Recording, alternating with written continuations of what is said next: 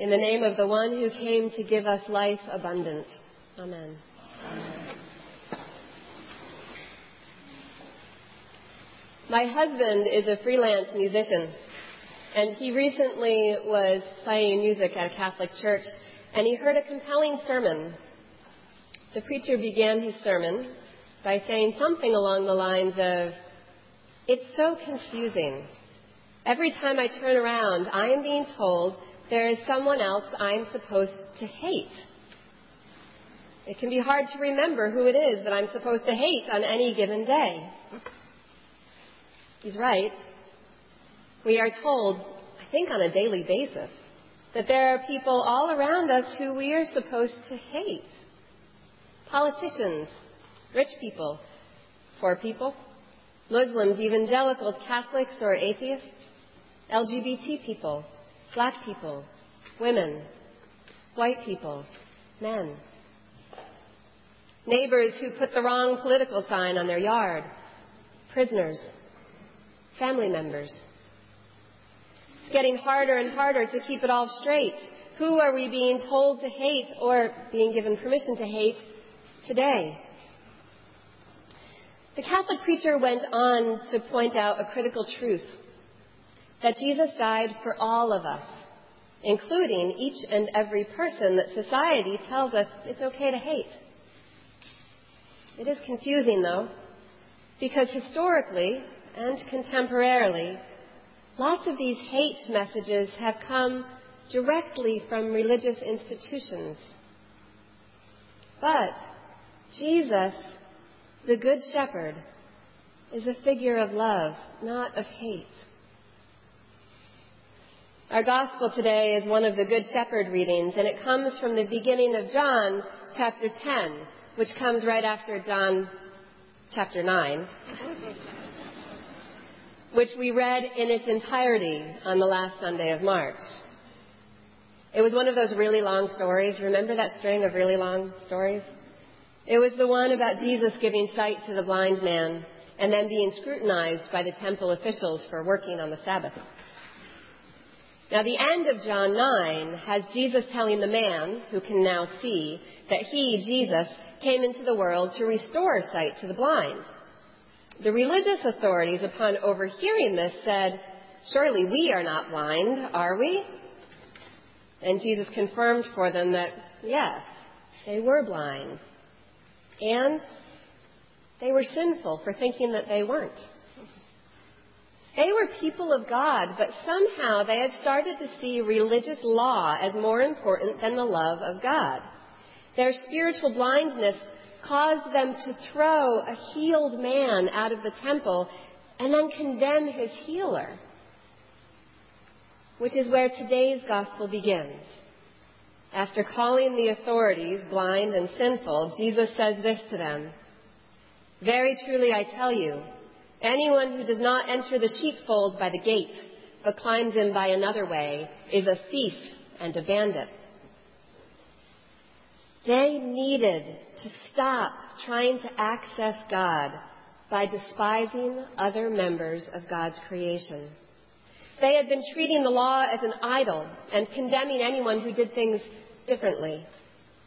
They were bandits, hijacking God's law for their own purposes, thieves taking access to the temple away from anyone who was not like them. Jesus, the Good Shepherd, is a figure of love, not of exclusivity. It is worth saying that Jesus' metaphors are often a little ambiguous and hard to interpret.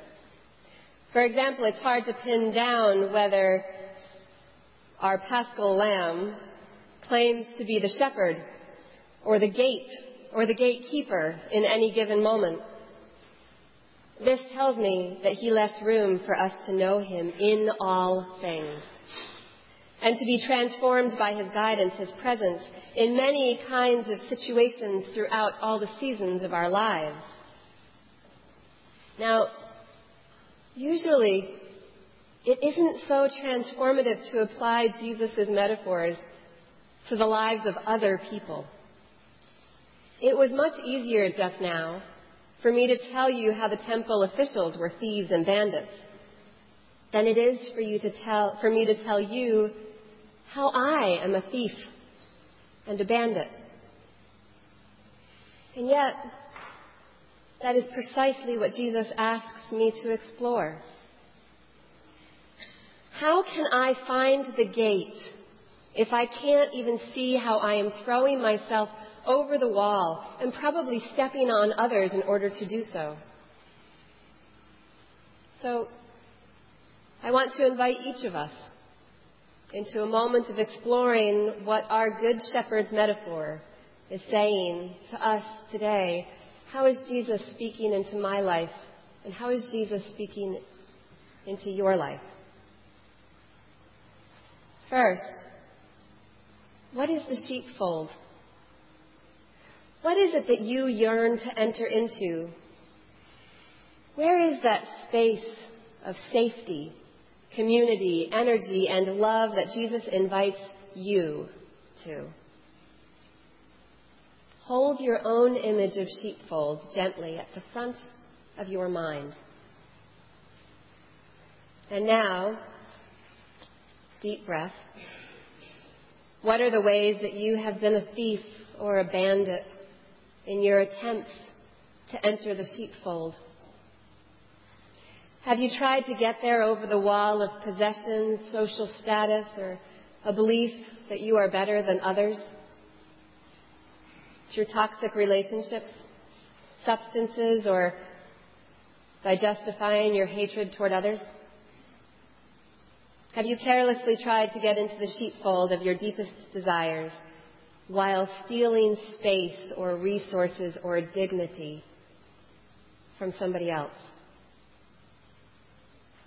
We all have.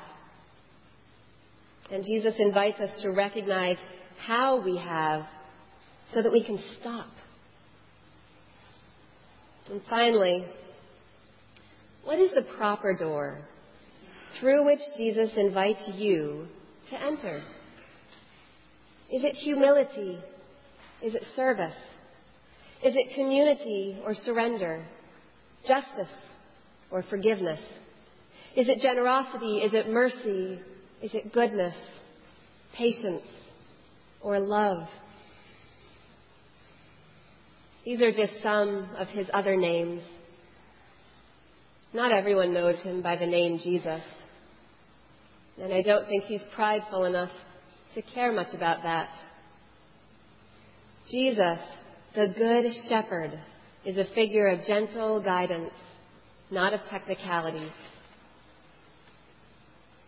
Today I hear him calling us to yearn for a place where we and everyone else can be fully alive, safe, and beloved.